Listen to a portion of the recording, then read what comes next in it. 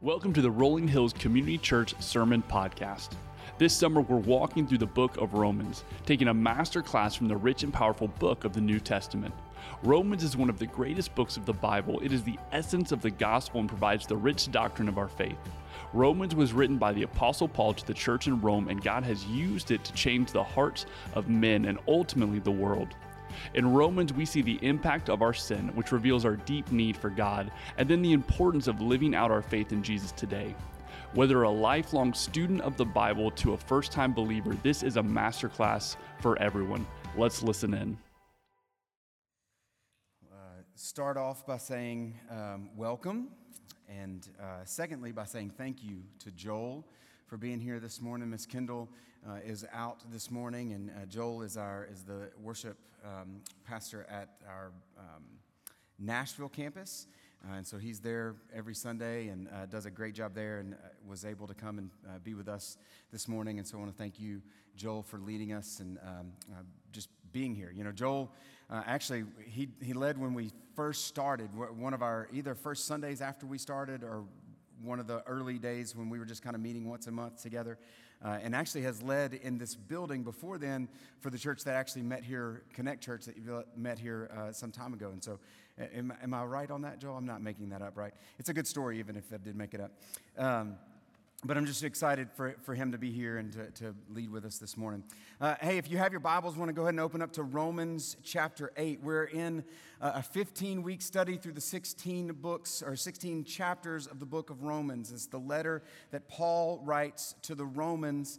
And this is a church that he's never visited before. He's never been there, but he's writing kind of to share the truth of the gospel. It's the most extensive letter that Paul writes.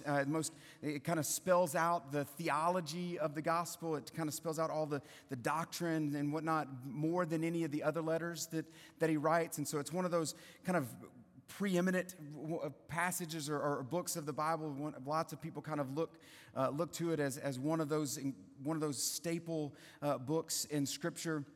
And again, we're halfway through the book. It's chapter 8. We're halfway through the book. And over the past couple of weeks in preparation for this Sunday, I was out last Sunday, and so looking at stuff coming up to this Sunday, I've done did a good deal of thinking about and reflecting on what we've covered so far in the first 7 chapters of Paul's letter to the Romans. And it's been great personally in my own personal quiet time or my daily steps is kind of working through the journal and kind of writing and journaling and reading the passage of Scripture this past week in chapter 7 and then next week in chapter 8.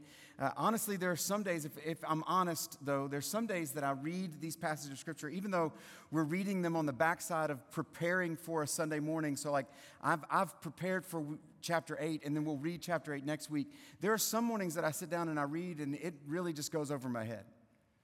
I don't know if you've had that experience where it's just like, man, there's nothing connecting here this morning. I don't understand any of what Paul's saying. There's like all of these logical arguments that he's making, and I'm maybe not as logical as I'd like to think I am, right? And so I'm maybe not following. But there's other mornings that it just feels like, in reading Scripture, you kind of get a glimpse. There's a moment where you kind of get a glimpse of the beauty and the power and the majesty and the grace of God, and His peace kind of overwhelms, and the reminder that I belong to Him, that He is my God, that He's rescued me, that His love is this personal, inescapable, everlasting love.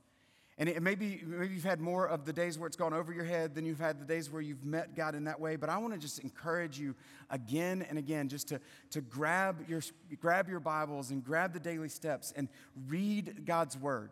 Even if on those certain days it just feels like it's going over your head, spending time with God in His Word is never going to return void. It's never going to be something that you regret spending that time there. Even if in that moment it's not like eye-opening and some epiphany in the time that you spend there. So I just encourage you to keep going. Personally, as I've prepared each week to preach from these passages and from this incredible book of Romans, there's been a lot.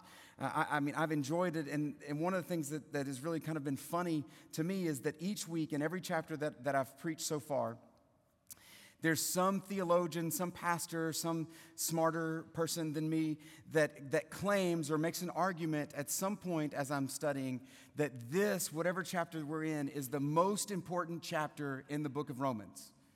And that it holds the most important passage in all of the book of Romans. And chapter 8 is no different.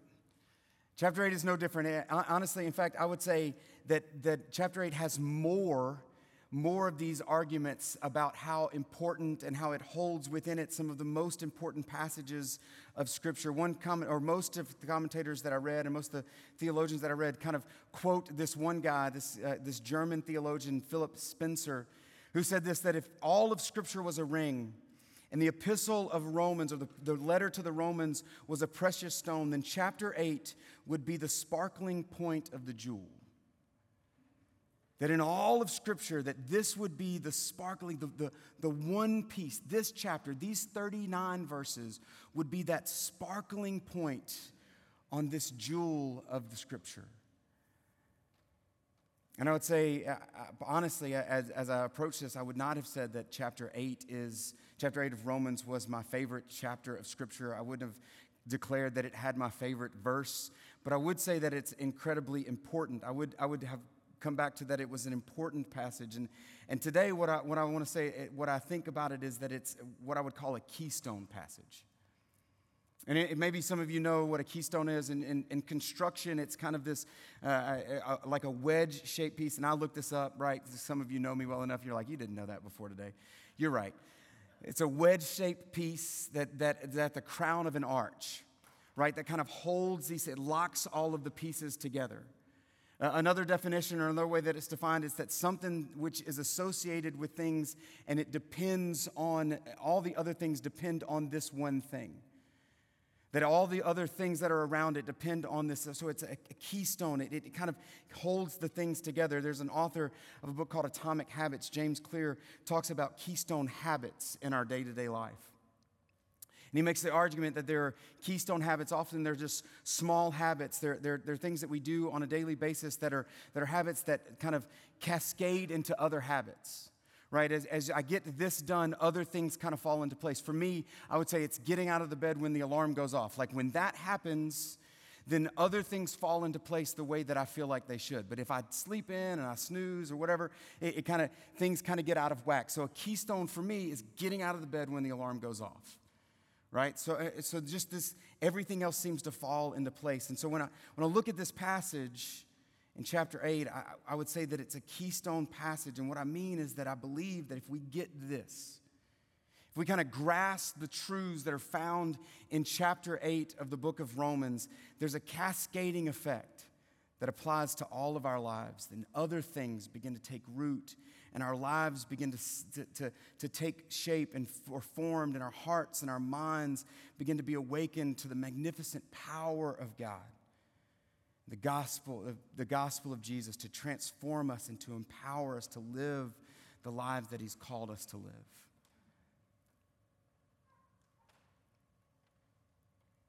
One pastor, Ray Pritchard, says this about this passage, and just kind of sum this up in talking about this being a keystone passage. He says Romans 8 is a summation of chapters 1 through 7. All that Paul has been saying comes to a glorious and grand climax in this chapter. It is the one chapter in this book that you must know, that you must read, and that you must understand. And one of the things that lots of the different commentators and theologians talk about this passage in Romans, one of the significant things, one of the aspects of it that is keystone for us is the assurance that it brings. That this is a passage, that Romans 8 is a preeminent chapter of Christian assurance. One pastor says it's the wondrous comfort to the believer. And so for the ups and downs of our lives, that this is one of those keystone passages that holds things together. And if you're filling out your worship guide there, the first blank that's there for us is this, that a kind of a statement, a thesis statement for us, that life in the Spirit, when we live life in the Spirit, when we understand this passage and what it means to live life in the Spirit, is a life of great confidence. That life in the Spirit of God is a life of great confidence. And there's 4 places I kind of want to point out as we work through this passage. But before we jump into that, I just want to pause and just ask the Lord just to move and bless our time together before we continue. So why don't you just pause and pray with me this morning. Jesus, we thank you for the songs that we have opportunity to sing that declare what you've done for us and in us and who we are because of it. And the songs of gratitude and praise that thanks be to God because you rescued us. That what we were powerless to do, you have done for us, and you did it all. And we have confidence in you. And God, I pray that as we open this, we worked through these 39 verses that are found in Romans chapter 8, that by your grace and the power of your Spirit that is alive and active, sharper than a two-edged sword, that God, you would meet us here in this moment. Open our eyes and our hearts. Refresh us with the beauty of your word. Let it be a well that we drink deeply from. And maybe, Father, this morning there's someone who has yet to put their faith in you. God, I pray that you would open their eyes to the beauty of your scripture and your gospel and what you have done for them, and that today would be a day of salvation for them. We pray this all in the name of Jesus. Amen. Amen. So beginning first kind of right out the gate, the first thing that we're looking at, this great confidence that is life in the Spirit, life in the Spirit of God is great confidence. The first confidence is this, that it's a confidence in our position. And really, this is the first 17 verses of this passage in chapter 8. Just kind of working through. We're not going to read all 17. We kind of break up into a couple different things because there's a couple different places that it talks about our position here in this passage. And the first one is in verses 1 through 4. It says, "Therefore, there is now no condemnation for those who are in Christ Jesus, because through Christ Jesus, the law of the Spirit who gives life has set us free from the law of sin and death. For what the law was powerless to do because it was weakened by the flesh, God did by sending his own Son in the likeness of sinful flesh to be a sin offering. And so he condemned sin in the flesh in order that the righteous requirements of the law might be fully met in us who do not live according to the flesh but according to the Spirit." Here's the confidence that we have in our position, the beginning of this passage or the beginning of this chapter. It's the confidence that we have in our position that we are no longer condemned. That we are no longer condemned. I mean, what it tells us, and to really understand the beauty of this truth, and to really grasp how what is being said here really shines through and over all the darkness, we have to understand the flip side of the fact that we're not condemned is the fact that we were condemned.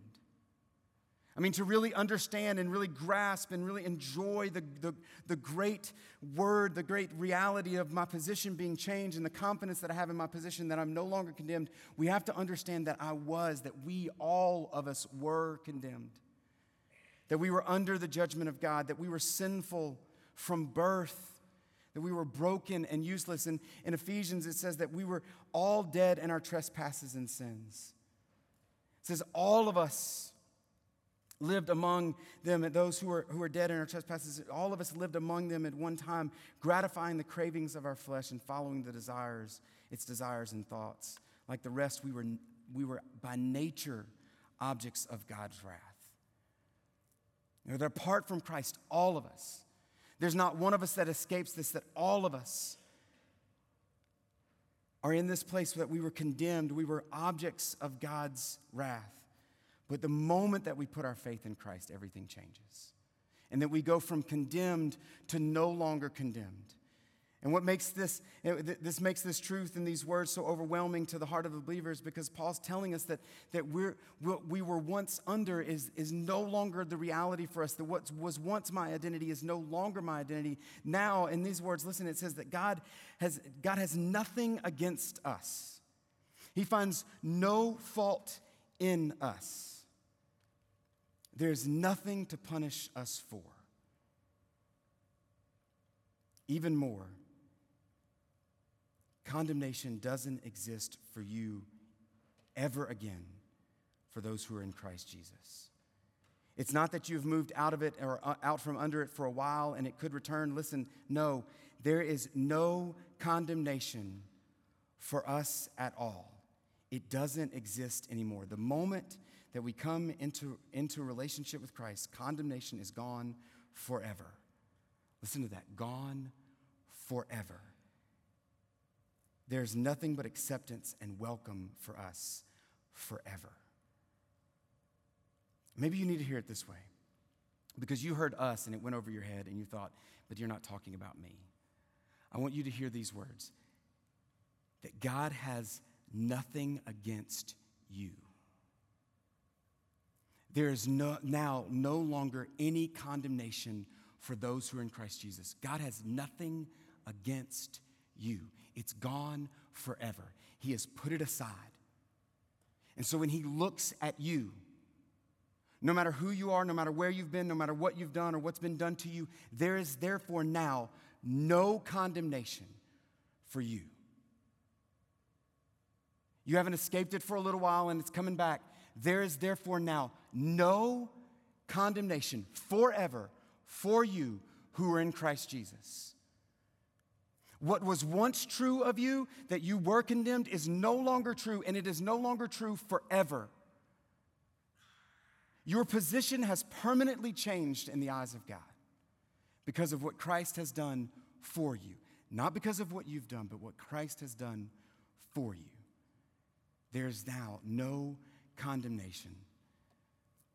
And it continues, right? If you skip down to verse 14, it says this, that for those, not only is there no condemnation, not only do we have a confidence in our position that we're no longer condemned, but listen, for those who are led by the Spirit are children of God.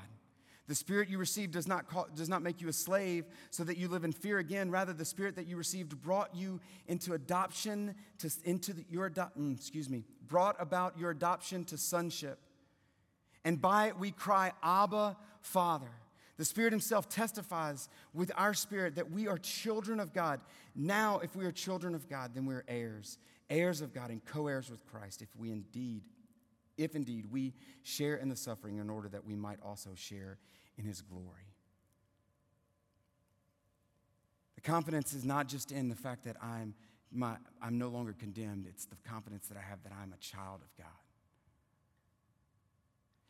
That I have access to the Father, that everything that is true of the Son of God, the Jesus that we read about in Scripture, that everything that is true about him and his relationship with the Father is now true of me and now true of you.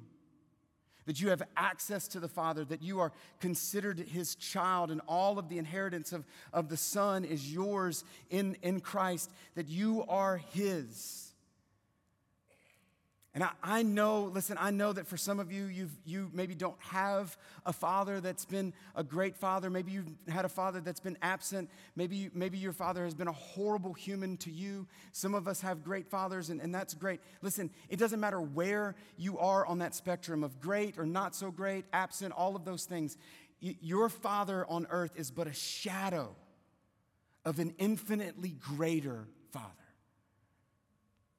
So listen, what we have hope in is if you look in it, you're like, my dad was a horrible human. Okay, I'm sorry that that's the truth, but that is not who your father is now.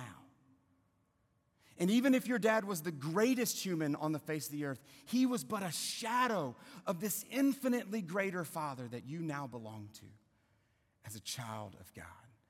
And we have this confidence that we belong to him.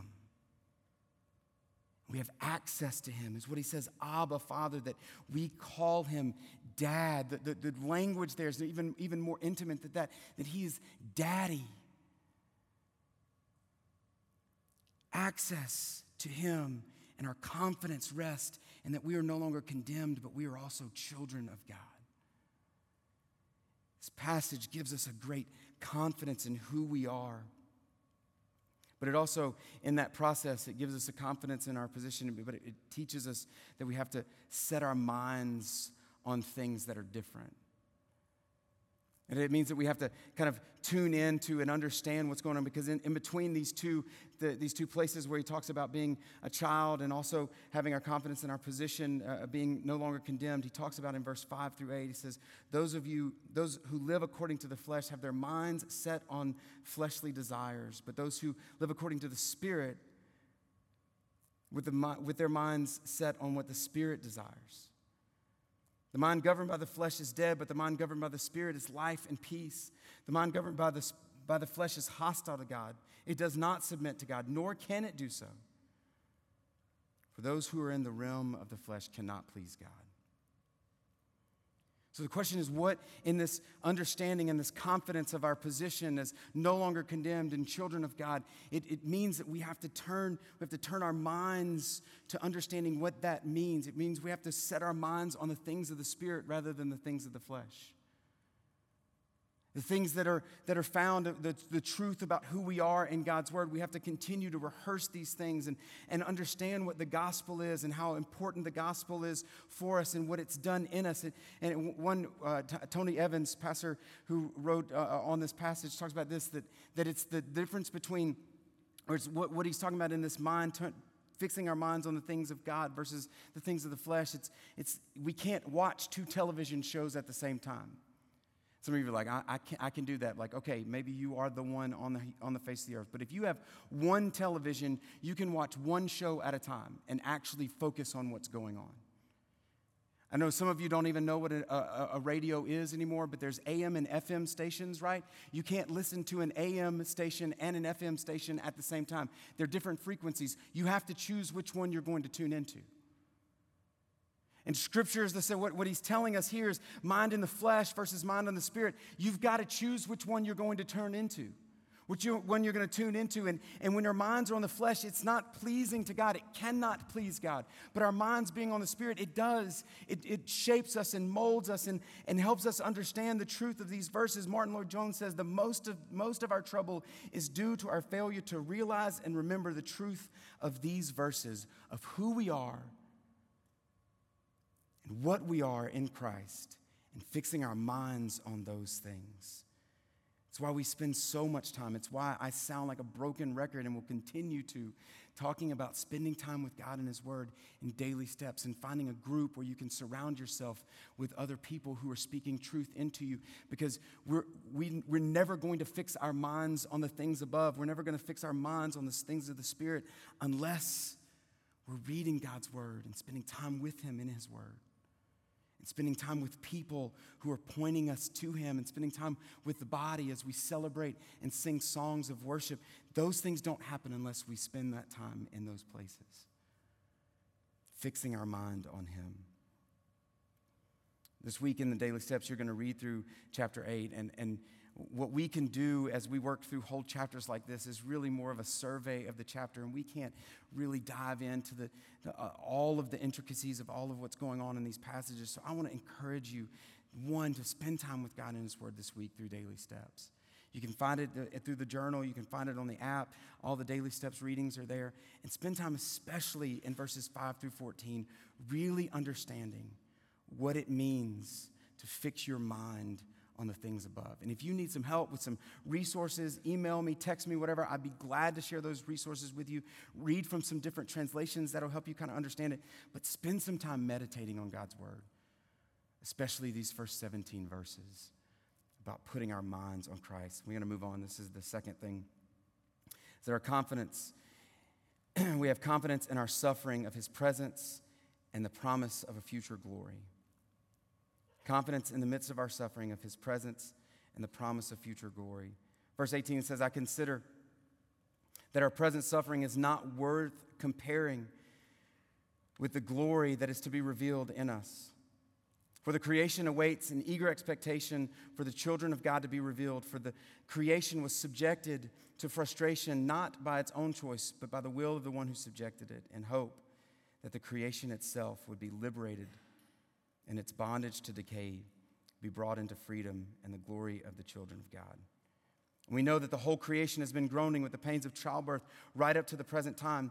Not only so, but we ourselves who have the first fruits of the spirits groan inwardly as we eagerly await our adoption as sons and the redemption of our bodies. For in this hope we were saved. But hope that is seen is not hope at all. Who hopes for what they already have? But if we hope for what we do not have, we will wait patiently. In verse 26, in the same way, the Spirit helps us in our weakness. We do not know what we ought to pray for, but the Spirit himself intercedes for us through wordless groans. And he who searches our hearts and minds, he who searches the hearts and the minds of the Spirit, because the Spirit intercedes for God's people in accordance with the will of God. We have confidence in this, in the hope of a future glory with God in his presence that far outweighs the momentary sufferings that we experience now. And listen, that's not to say that your suffering is not something that is real and painful. Some of you have walked through real, painful suffering. When your children have walked away from the Lord, when you've lost a child, when things have gone through and your body has been broken down by cancer, you've walked through real pain and suffering. And I'm not saying anything that's not real. What I hope that this passage does, what I believe that this passage does, is it gives us a place to ground ourselves in the promise that our suffering, as bad as it may be, does not compare in the slightest to the joy and the beauty that awaits for us when this life is over and we're restored and renewed and we're in the presence of Jesus for eternity. Again, Tony Evans says that the joy of heaven, when we experience the joy of heaven, it'll be like looking back on the suffering that we experienced on earth and say, what suffering? It's like the mother who goes through the pains of childbirth, and as soon as that pain it produces the child that she was laboring under, that pain is forgotten because the joy of what she holds in her arms.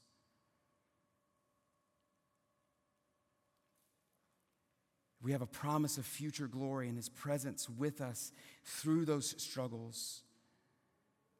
We have confidence that God's presence is with us because this is what this passage says, that even in those moments when we don't know what to pray, in those moments when we feel our weakness, when we feel we don't have words to express how to tell God what we're walking through or the pain that we're experiencing, what he says that he prays for us.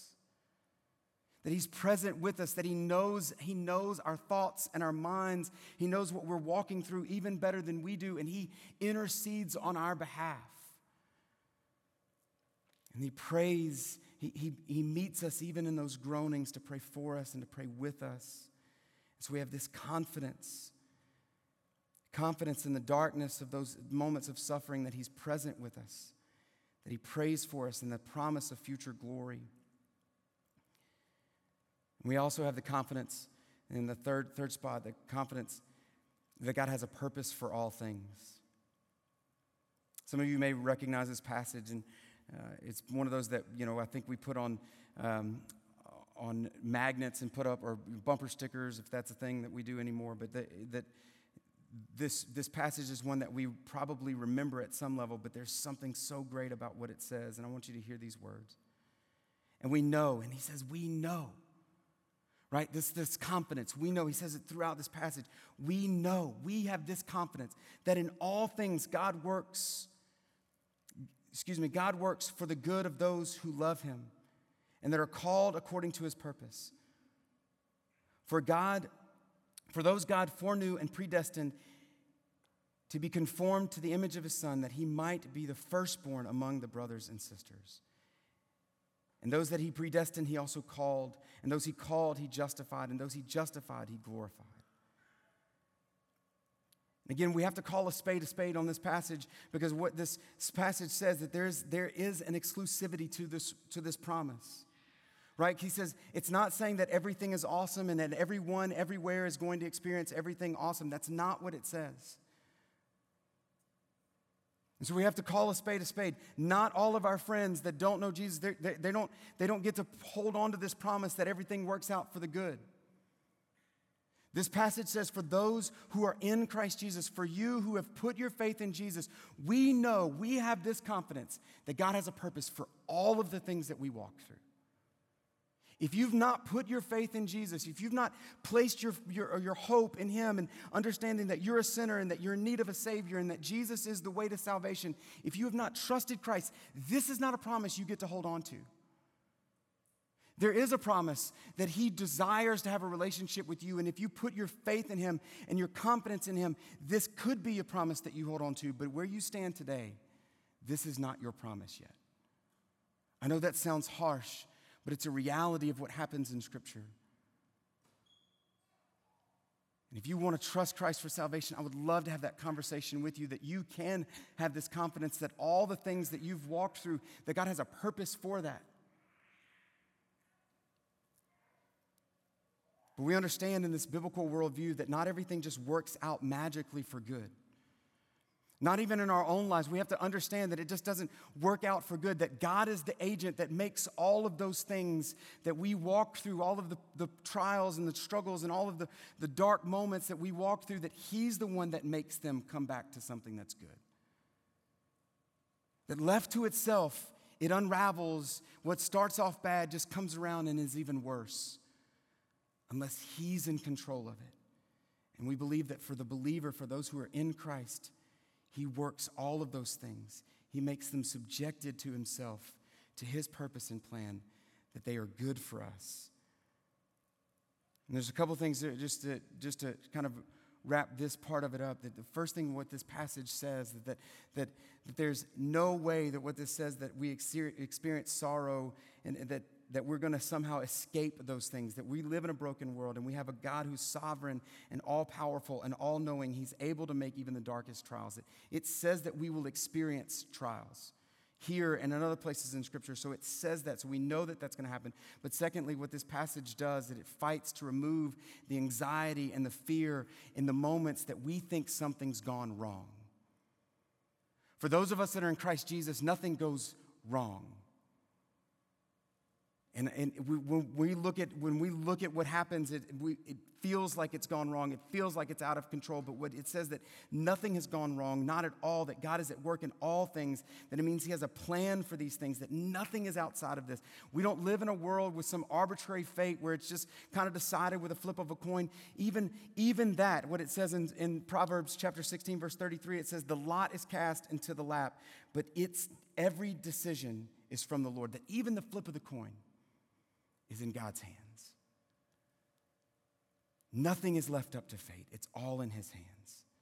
So nothing, it gives us confidence when it fights against that anxiety. It gives us a confidence that nothing is missing. John Newton, the writer of Amazing Grace, says this, that everything is needful that he sends and nothing is needful that he withholds.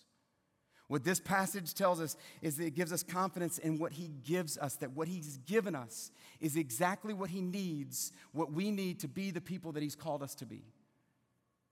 That there's nothing missing.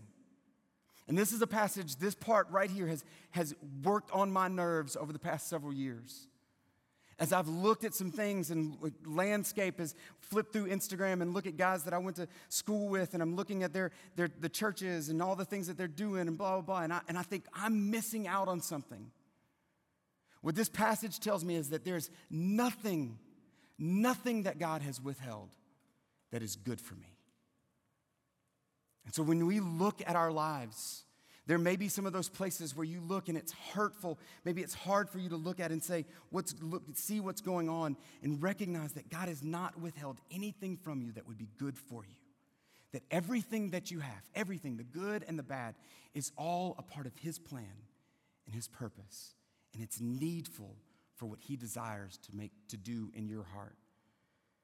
And it leads to this gratitude that wells up in us. What this passage leads to is a gratitude and a joy that even in the routine things of life, that God is working it for our good. And a lot of times I think we look at this as just the bad things, right? It's not just those moments of sorrow that God is working towards. It's the good things in our lives that he's working towards our good as well. It wells up in us this joy and confidence and that God is in control when we have friends that surround us and do life together. That's a good thing. It's Him working His good plan out in our lives. So it's not just the suffering that we say God is doing something and is submitting that to His plan. It's in the good things, in those gifts that He gives us, that we can say He's working His good and perfect plan out in our lives. And last and the final confidence is this, that we have confidence in God's power, knowing that nothing can separate us from the love of God that is in Christ Jesus. I'm going to ask the band to come back up, and we're going to sing a song that just reflects on God's great love for us. And as we get to that, before we sing that song, I just want to read this because I don't think that my commentary is going to add anything to it. I think, honestly, it might take away from what God's Word says in this moment. But I want you to hear what God's Word says, what His Word says about the power of His love, the power of His love, that nothing can separate us from it. And recognize that this whole passage, as we get this, if we grasp what these things that we know from Scripture, this confidence that we have, it's a keystone aspect of just cascading into other understandings and growth in our hearts, where our hearts are exploding with this truth, and our minds are reshaped, and our lives are formed by this truth. Listen to what it says. What then shall we say in response to these things? If God is for us, who can be against us? He who did not spare His own Son, but gave Him up for us all, how will He not also, along with Him, graciously give us all things? Who will bring any charge against those whom God has chosen? It is God who justifies. Then who is the one who condemns? No one.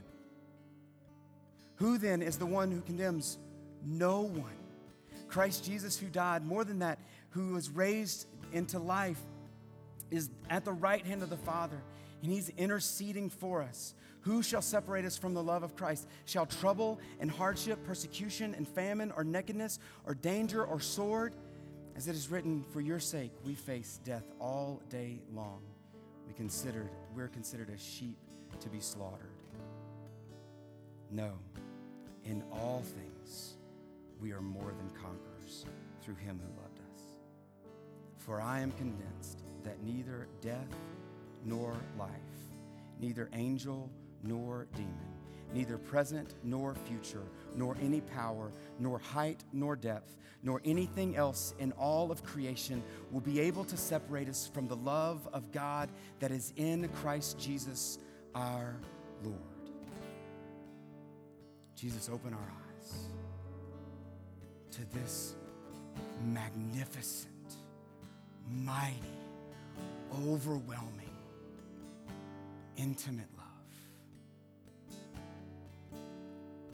Let our hearts be captivated. Let your gospel stir in us and reshape us and transform us into your image. God, let us leave here with your word as our confidence that these things are true of those who are in Christ Jesus. There is no condemnation. Our position is forever changed. We are your children. Your presence is with us, and we have a promise of a hope that lasts forever. You have a purpose for everything that we walk through. And nothing, God, let us confidently stake this and sing it this morning, that nothing can separate us from your love. Nothing. It's in Christ's name we pray. Amen. Let's sing together.